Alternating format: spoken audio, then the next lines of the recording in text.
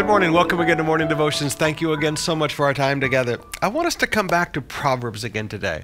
One of the big words that I hear our members using is teams. And, they're part of a team at their office, and they're part of a team in the call center, and there's a lot of team stuff taking place, and I've been made a team leader. Well, let me give you a little bit of wisdom out about teams for just a minute.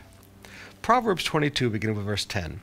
Throw out the mocker, and fighting goes too. Quarrels and insults will disappear. Whoever loves a pure heart and gracious speech will have the king as his friend.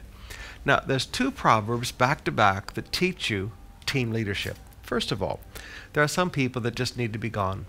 There are some people that in your team, I'm sorry, they can take a good team and they can have good people, and insults will be flying in between people, and strife and division will be flowing between people. And, there was never that problem before, but this one person comes in and they just kind of stir it up.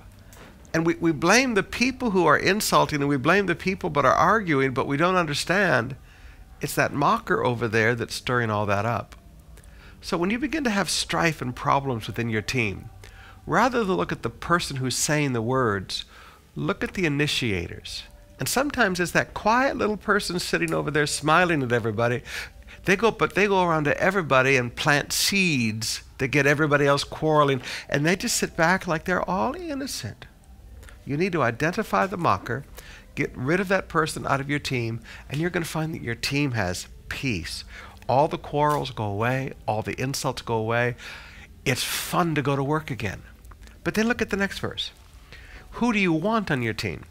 Whoever loves a pure heart and gracious speech will have the king as his friend. Now, several things I want you to see there. A pure heart and gracious speech is necessary for promotion. You're never going to get too far in life. Maybe as an individual businessman you can get a little farther, but at some point, gracious speech is needed to be friends of the king, to be friends of people in leadership.